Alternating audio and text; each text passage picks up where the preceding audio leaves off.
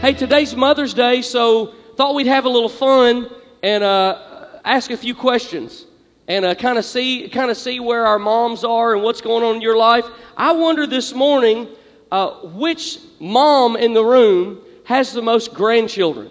So here's what I'm going to do.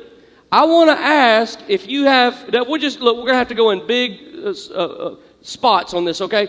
If you have 5 grandchildren or more, would you lift your hand? 5 grandchildren or more, would you lift your hand? Okay, I can see we're having, all right. 10. Whoa. Nobody, okay, 10. Somebody else, 10. Wait, leave it up. Somebody, yeah, husbands, you can't do it. All right, somebody else. All right, okay, 11. 12. 13. Wait, anybody more than 12? Anybody more okay, how many? I think you win. How many? 24? You win. We're done. Game over. Wow. I want to know when your Christmas celebration is. I just want to peek in the window. I'm not coming in. I just want to watch. 24. All right. How many moms do we have? You have children who were born in the biggest variety of states, the most different states. How many of you have children born in 2 states? 2 states. All right, 3. Anybody 3? All right, 4. Keep them up so I can keep watching you. 4. Any moms, children born in 4 different states? Anybody? All right, 3. 3 wins it. Diane, is that you? 3 wins it, right? 3? What were the states? Yes. What states? Yeah, right there. Which states? Georgia, California, Nebraska, and here. Wow. Would you welcome the traveling mom? I don't really know how to gauge this one. Maybe every mom's hand would go up. Most husbands passing out during delivery. Okay, we'll skip that one. Most multiples. Twins. Who has more than one set of twins? Anybody? Yes? More than nobody. Okay, let me give you this one, and ladies, you're just going to have to get obnoxious on this one or it's not going to work. All right? Strangest pregnancy craving. Anybody? What was it? Pickles and chicken. Of course. I eat that all the time. What was it? Pickles, chicken, and vanilla ice cream. So the pickles and ice cream's true. I always thought that was a myth. All right? Well, strawberry ice cream and oh. Wow.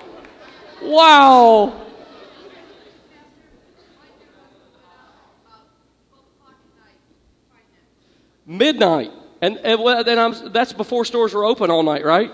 Yes. Watermelon and what? Hot sauce. Is that Kyra under there? And that's why she's such a great cook now. I think you just won. I think it's over. I think she just won. All right. Hey, let me give you a little bit of Mother's Day trivia before we jump into the book of Ruth. The longest interval between children. Oh, you understand the category? How long did a parent have their first child before they had their last child? 41 years, 185 days. Daughters born in 1956, son in 1997. Painful on many levels. Shortest interval between children. These are global statistics. 208 days. Yeah. Seems like they'd figure out what caused that. Highest number of children. You came for this, I guarantee you. 69. A lady in Russia in the 1700s had 16 pairs of twins, 7 sets of triplets, 4 sets of quadruplets. Mother of the universe. is she. Most popular month for childbirth, August. How many of you moms, you have a child born in August? How many of you? August. Most popular day of the week for childbirth, Tuesday. How many of you had a child born on Tuesday? Mother's Day is the third most popular holiday after Christmas and Easter. It's the busiest day of the year for restaurants. And Mother's Day is also the day when more phone calls are made than any other day of the year. So, everybody, call your mom. Say hi to her, love her, appreciate her. Well, today we're continuing the series we've called Portraits of Forgiveness. On Easter Sunday, we collected scraps of paper that many of you wrote. I said to you on Easter, write down a sin that you would like God to forgive you for. And so we took those scraps of paper and we've made canvases out of them. And if you were close enough to see, you could see on this final blank canvas how there are sins written all over it. And we've been painting a portrait. We've called this Portraits of Forgiveness. You have King David who forgave Saul and his household, whose families were at odds for 20 years. And now King David has forgiven Saul's family, and he's welcomed Mephibosheth, who was a crippled boy. He welcomed him to live and to eat at the king's table for the rest of his life. Forgiveness takes even the worst things and makes something beautiful out of them. And then last week we talked about how Joseph, if you're familiar with this story, how his brothers mistreated him. They sold him off into slavery. He spent years in prison. He was mistreated in many ways all along the way, but still yet by God's plan became the second in command in the nation of Egypt and provided for his own family and for Israel and for a remnant among God's people, that the throne of David and that the whole Old Testament and the New Testament and Christ himself would come from that remnant. And so you have Joseph here who's forgiven his brothers. And forgiveness made that entire story possible. And so today Hannah's been helping us every week painting a different portrait. And today she's busy painting the portrait of Naomi that we'll talk about today. So would you just appreciate her and welcome her, let her know you appreciate what she's been doing?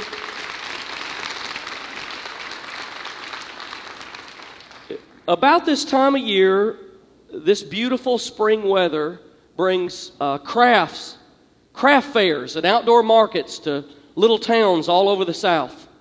And somewhere among those homemade crafts, there's going to be a little sign. I guarantee you're going to see it. Now you're going to laugh even harder when you see it. There'll be a little sign somebody wrote on a hubcap or carved into a wood trinket or something. And it's going to say, if mama ain't happy, ain't nobody happy. And when you read, yes, that's right. And when you read it, you'll laugh and you'll say, oh yeah, that's the gospel. That phrase makes us laugh, but it has some really serious implications. We're way past the days of Leave It to Beaver with a one-car family and June Cleaver's home baking cakes in her dress and her pearls and her high heels. That's gone. I'm not sure what the average family looks like or if there really is even an average. About every possible scenario of motherhood is in the room this morning, and on Mother's Day I really want to acknowledge that. So today, to those of you who gave birth this year, we celebrate with you. To those who lost a child this year, we mourn with you. To those who lost a child, an adult child in war, we grieve with you and we honor your sacrifice. To those who are in the trenches with little ones every day and wear the badge of food stains, we appreciate you. To those who experience loss through miscarriage and failed adoption or running away, we grieve with you. To those who walk the hard path of infertility, today we walk with you. To those who are foster moms and mentor moms and spiritual moms, today we'd like to say, we really need you. To those who have warm and close relationships with your children, today we celebrate you. To those who have disappointment and heartache and distance with your children, today we say to you, we comfort you and we encourage you, don't give up. To those who lost their mothers this year, we grieve with you. To those who experience abuse at the hands of your own mother, we acknowledge your struggle. To those who've aborted children, we remember you, and today we remember them. To those who long to be married and have your own children, we stand with you and proclaim today that God has a plan. To those who step-parent, we walk with you on these complex paths. To those who will have emptier nest in the upcoming year, we grieve with you and we rejoice with you. To those who placed your children up for adoption, we commend you for your unselfishness. To those of you who are pregnant with new life, both expected and surprising, we anticipate with you. Mothering's not for the faint of heart. And this morning, before we do anything else, I want to acknowledge that there are real warriors in this room. For all the women who give and sacrifice and care and love and believe in us, I want to say on behalf of everybody, we're better off because of you. Would you give our moms and the women in this room a great big hand?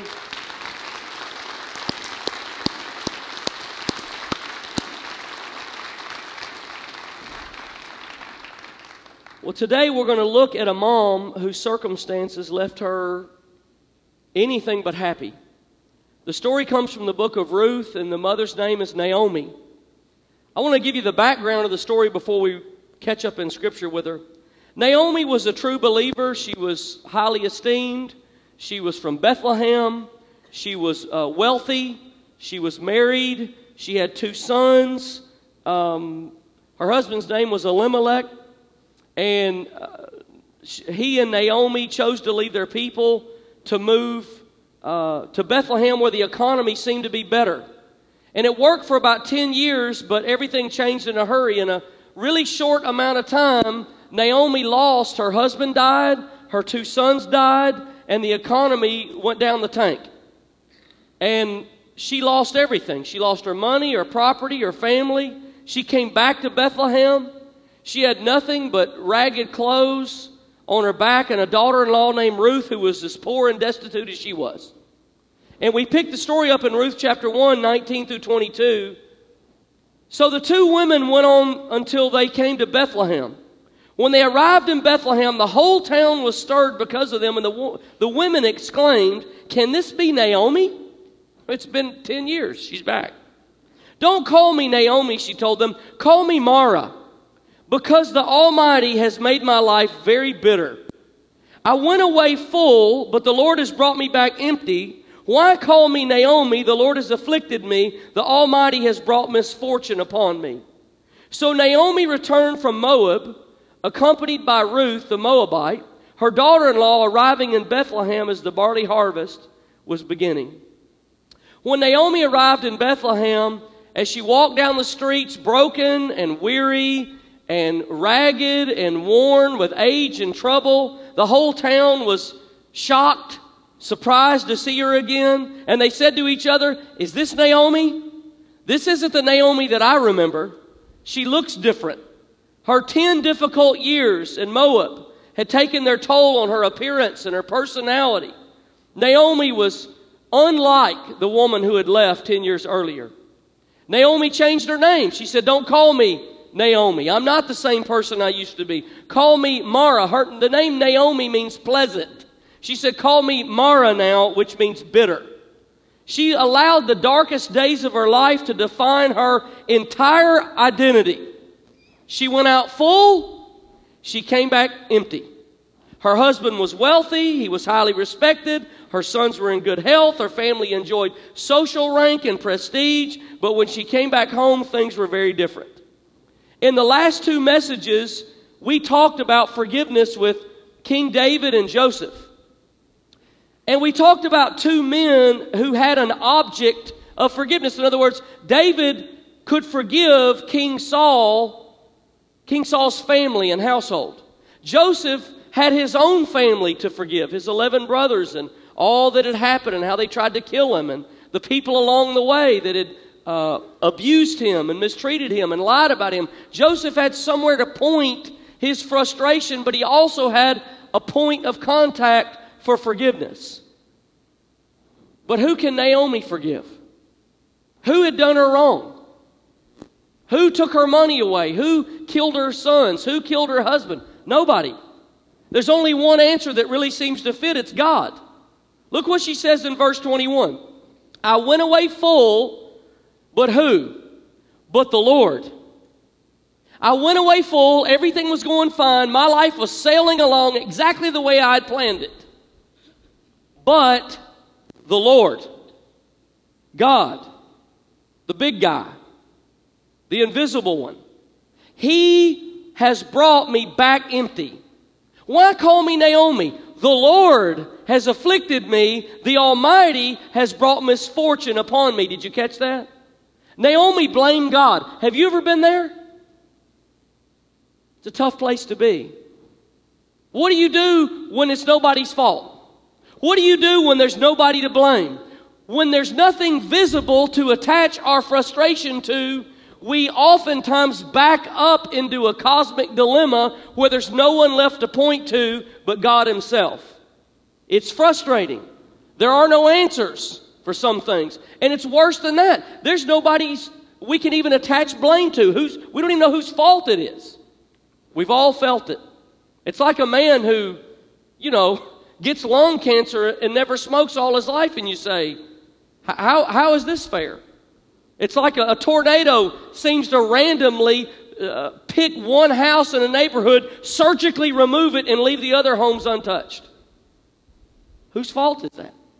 There's nobody to blame, and God's in charge, so it must be God's fault. And it comes from hurt, true hurt, understandable hurt. But the hurt can turn into bitterness. This is what Naomi said. She said, don't call me pleasant, call me bitter. And the pains of life tend to produce that in us. So I just want to look at this idea for a few minutes of bitterness. First, where does it come from?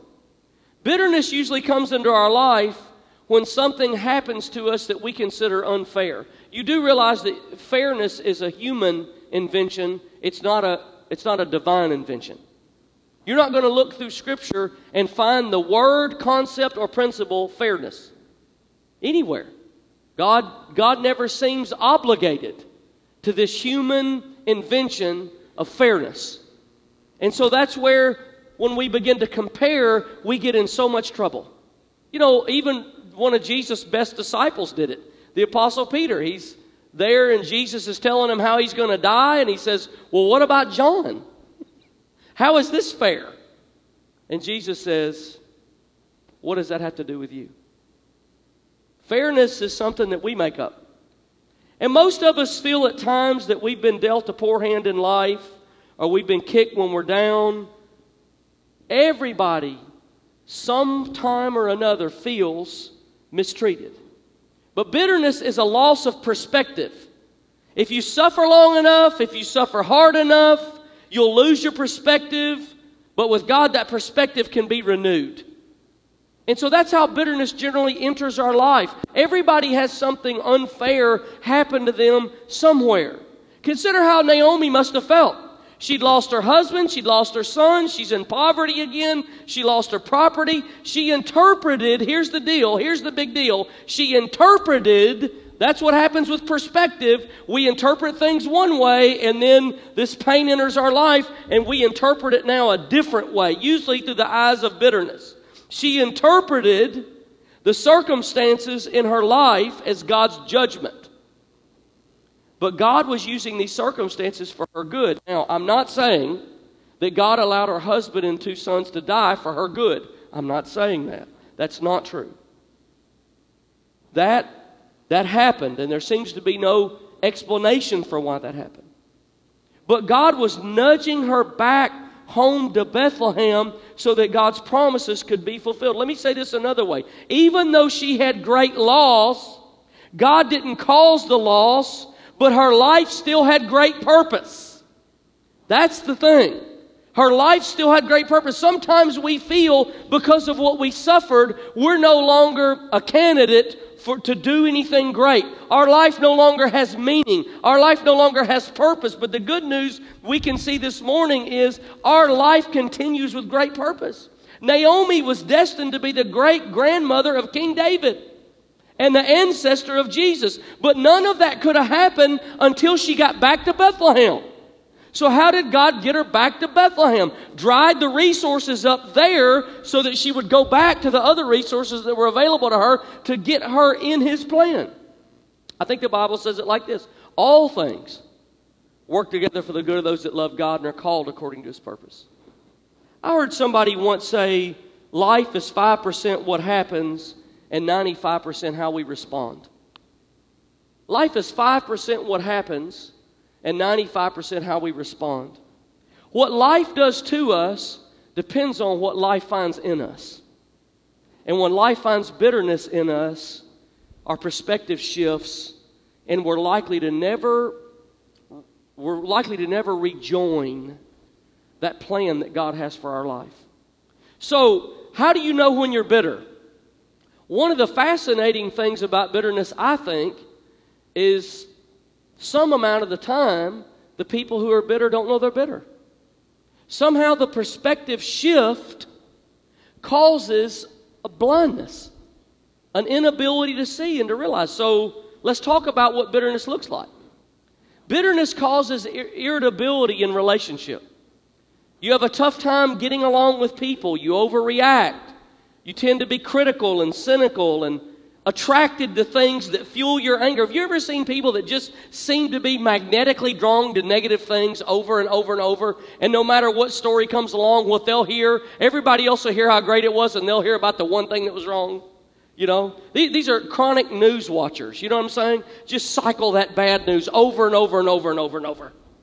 Just attracted to what's wrong. And this cycle is debilitating inside relationships. A person that stays in a fighting mood, that looks for the bad.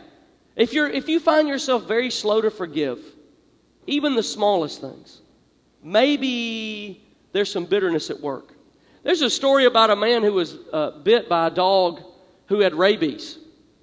And his friend heard about it and saw him, and when he walked up on him, he was writing feverishly, and he said, hey, listen, you don't have to write your will out. Rabies is curable. And he said, I'm not writing my will out. I'm making a list of all the people I'm going to go bite.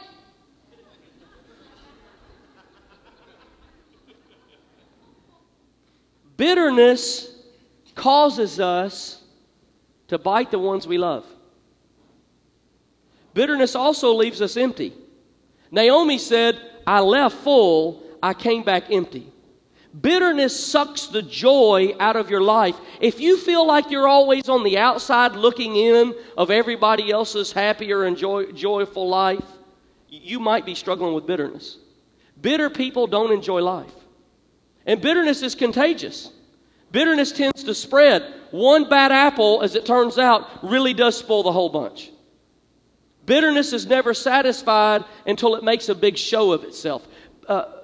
People who are bitter, or in the times of our lives that we struggle with bitterness, we long for validation on our negative emotions. We want our negative emotions to be validated by somebody. Well, if I were you and I'd gone through what you go through, I'd feel the same way you feel. What are we longing for? Permission to stay bitter. That's what we want. We want somebody to come along and approve of it and say yes. So if you find yourself longing for validation for negative emotions, you may be struggling with bitterness. And bitterness leads to sin. When you feel you've been treated unjustly, there's something that rises up inside of you and say, don't take this bitterness away from me, I deserve it. And that sounds silly when you say it like that, doesn't it? Except for, at least most of us felt that way. Don't take that bitterness away from God. You can't take that away. I'm not letting you have it. I deserve it. I earned it. I suffered for this. And I want it. And it's mine. And nobody's going to make me not mad. You ever had something You ever had something happen to you, offensive, and you were so, you were so mad about it, you're so wound up, but you couldn't sustain the anger as long as you wanted to? Something funny happened. You ever have this?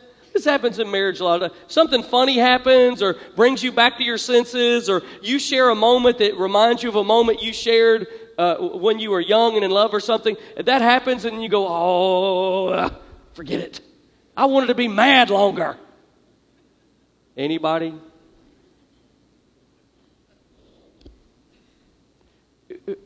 Bitterness has this idea that I deserve to be bitter. And so that oftentimes creates a rebellion toward God. If God's going to do this to me, then I'll show him. I'll show him. I'll show out and I'll show him. If you struggle, if you're like a rebel without a cause, you struggle with rebellion, you have a deep problem with authority, it's likely it comes from a root of bitterness somewhere. Bitterness can also be self-destructive. Did you know that a rattlesnake, if you corner a rattlesnake too long, it'll become so stressed that sometimes it'll bite itself? I thought, what a picture of bitterness. It's everybody else. It's everybody else's fault. This person did this and this person did that. And you don't understand what happened to me. You don't understand the circle. It's like the whole universe is against me. You don't understand what's happened to me. And then all of a sudden, in a weird way, because I've been mistreated, what I'm going to start doing is mistreating myself even worse. Oftentimes, the person who blames God begins to think that God is against them and they don't deserve anything but God's wrath. So they become the agent of God's wrath to their own life. That's a perspective loss. That's a total perspective loss.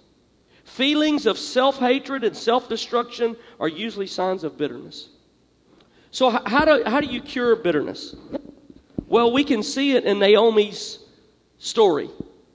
Naomi's daughter-in-law, Ruth, just happened to come into contact with the most eligible bachelor in all of Bethlehem, a wealthy man named Boaz.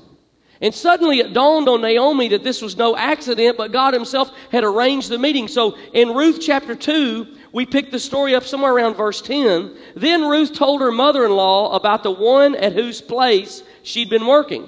The name of the man I work with today is Boaz, she said. The Lord bless him. Naomi said to her daughter-in-law, now look, this is the woman that said, call me bitter. Now she's saying, well, the Lord bless him. Naomi said to her daughter-in-law, he has not stopped showing his kindness to the living and to the dead. She added, that man is our close relative. He is one of our guardian redeemers. Maybe in a translation you read it says kinsman redeemer. He is a distant relative of our family who under Hebrew culture and law is eligible and required to somehow take care of us. He has the option to redeem our family back and to take care of us. So here she begins to see, her eyes start to open, her perspective starts to shift again. Suddenly God was good. And she saw that God had sent Boaz to be the redeemer even before Ruth and Boaz, even before the relationship had started. Naomi's spirit had started to change. So Boaz had been in the town the whole time. His position as an eligible bachelor was well known, but her bitter spirit had blinded her until that very day. In a short amount of time, Naomi started noticing, or the town started noticing the difference in Naomi's life. And Naomi began to say, don't call me bitter anymore. Call me pleasant. Let me give you another way to say that. Call me favored. I am the favored of the Lord. When Naomi changed perspective, she saw how God had been working in her life all along. She began to see the big picture. She began to see the big picture. Now, let me tell you how the book of Ruth ends. It ends in a fascinating way. The women of Bethlehem had gathered around Naomi, not Ruth, around Naomi. And listen to what they said to her. Remember how she said, the Lord afflicted me, the Lord made me empty, the Lord caused this. Remember all that? Let me tell you what the women of Bethlehem gathered around and started to speak to her and speak over her life and celebrate with her that her perspective had changed again. They began to say to her, the Lord has not left you. You could stop there, couldn't you? The Lord has not left you. I mean, that's loaded with good news. The Lord has not left you without a kinsman redeemer.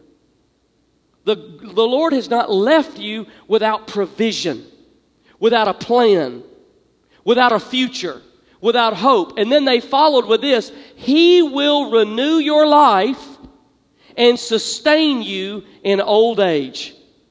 Yes, what back there, that was terrible. That was awful. It was painful. We grieve you. Losing your husband and losing your sons is a tragedy in a whole other category that most people never endure. It's painful, it's horrible, it's miserable, but God didn't do it. And despite it, God has a plan and is still working it, and you have great purposes on this earth and in this kingdom, and God Himself has not left you without a Redeemer. You might have been poor for a while, but you've come back now, and this kinsman Redeemer will provide for you. And He did. Boaz took Naomi in as his mother-in-law, and he took care of her the rest of her life. And the book of Ruth closes. You know how it closes? Ruth has a baby, and the book closes with that grandson sitting in Naomi's lap. God has a plan. He will renew and sustain, and that's a different perspective, isn't it? All she could see herself was a broken down, empty, sad woman who had lost everything and had no purpose. But at the end of the book, she is filled with purpose and bouncing a baby grandson on her knee. I can't explain every bad thing that ever happens. But I know this: God has a plan. So I'm going to ask our worship team to come. And you can see Hannah's been painting a picture of Naomi. At her feet, you see these dark shadows. Naomi is shedding her grieving clothes. And she's rising with new purpose and new life. This morning, I want to ask you to stand with me. And I'd like to ask every mom, really like to ask every woman in the room, if you'd just come and join me here for prayer. I'd like to pray with you. Every mom, every woman, whether you're a mom or not, however that falls. If you're from the balcony, would you come?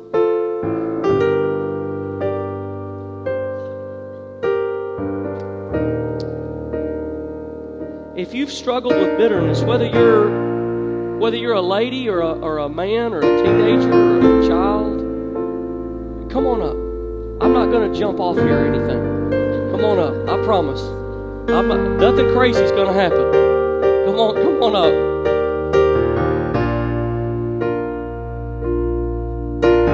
If you've struggled with bitterness, I want to remind you of a few things.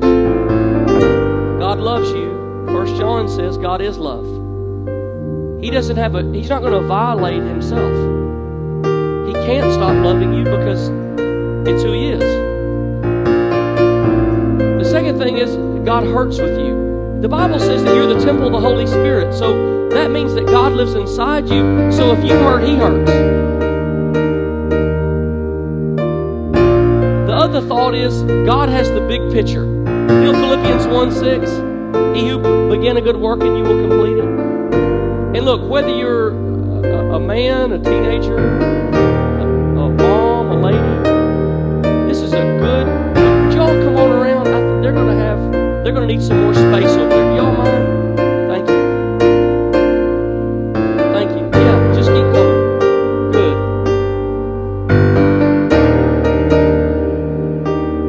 Here's a good word for you today.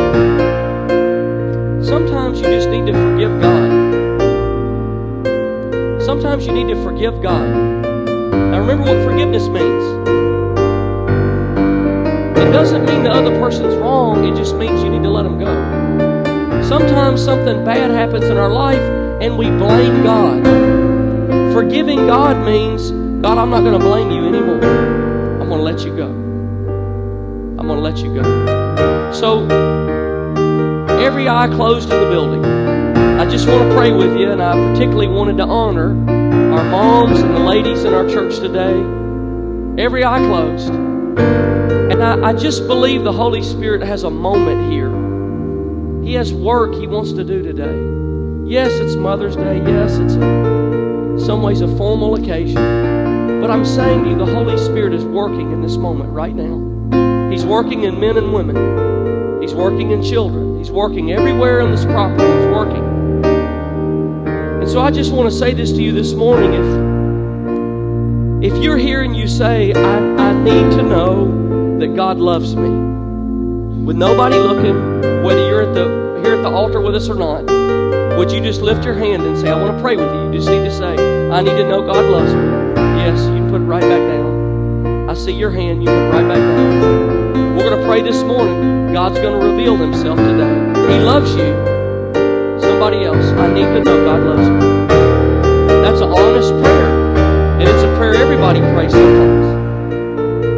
Maybe you're here and you say, I need to know God hurts with me. I need to know God knows. I need to know God knows what's going on. I need confirmation in my life that God hasn't abandoned me. He hasn't left me, and He knows what I'm going through. Would you just lift your hand and say, that's me? I need to know that. I see your hand. You put it right back down. Yeah, it's just a prayer request. That's what you're doing. Somebody else. I need to know today, I need God to speak to my heart and remind me that His promises are true and He will finish what He started. I need that today. I need confirmation from God. I need affirmation from God. Would you lift your hand everywhere in the room and say, that's me. I need that prayer today. Okay. One more and we're going to pray. I need to forgive God. I need to let go. I need a perspective change. I need to see this thing differently than I see it. And would you just agree with me in prayer that God's going to help me today to forgive, to let go, to release, to move on, to give me a different perspective? Would you lift your hand? And I just want to pray with you. Yeah, I see them. All right, now I'm telling you, we're going to pray. And here's what I believe. I believe when we pray, things change. I believe when you pray, your words aren't going out in the air and dying. When you pray, something happens to you. When you pray, things start to change. So everywhere in this room, with every eye closed, I want you to begin to pray with me right now. And we're going to pray through those things we just talked about. And we're going to ask God by His own supernatural power to work in this moment. Lord, today I love you. And I thank you for every mom. I thank you for every woman. I thank you for every girl in this church. I thank you for the way that you reveal yourself through women, the way that you reveal so much of you we'd never understand if we couldn't see it modeled in a woman's life somewhere. And I thank you, Lord, and this morning I pray a blessing over every woman here. I pray a blessing over every mom. I pray a blessing over every future mom. I pray a blessing over every little girl that will grow up and become an adult woman. Lord, I pray a blessing over their life today, that they would know that there's a place under your reign, that they are blessed and they are favored. They are not bitter. They are not empty. They will not be left alone. There is a plan at work. So I pray your blessing over their life today. Lord, I pray this morning for a revelation of love. For every hand that went up this morning and said, I need to know God loves me. Lord, I pray for a revelation of love this morning. I pray for a revelation of the God who is love. Reveal yourself. Meet that person who lifted their hand. That person who's reaching out in their heart right now. Meet them where they are, God. And I pray the supernatural work of God would begin to breathe new life. A revelation of who you really are would come through their life now.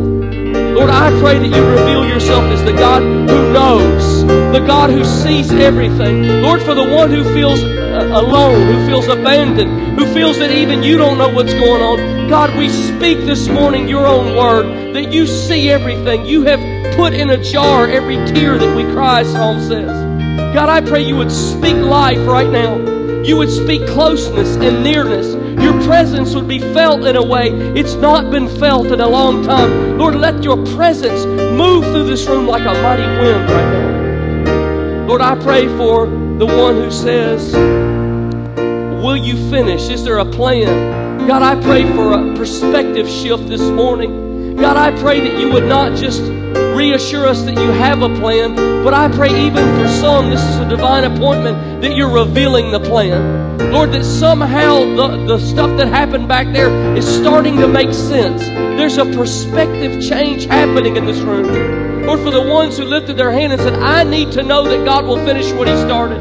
Lord, I pray you'd reveal yourself this morning. Let there come a God encounter in this moment that will change life. Lord, I pray finally today for those who say, I need to let go. Would you just pray with me if that was your prayer? I need to let go. God, today, would you just pray it with me? God, today, I let go. I refuse to blame you anymore. I let go of any anger I had at you. I let go of the frustration I had at you.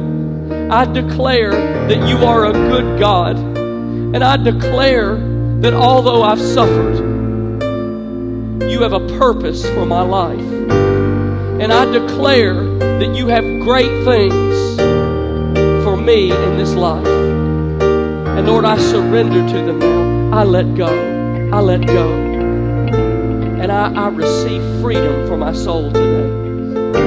I receive freedom for my soul. Lord, I thank you today for these moms. I thank you for every man and every woman who prayed these prayers. God, I pray that you would sear in our heart, seal in us what you've done today by your mighty power, by your Spirit. In Jesus' name. In Jesus' name. God, love every one of you. I can't tell you how much we appreciate you. Would you just let these women hear how much you appreciate them this morning, and just fill this room with applause and praise and joy over these women's lives. We appreciate you. God bless you.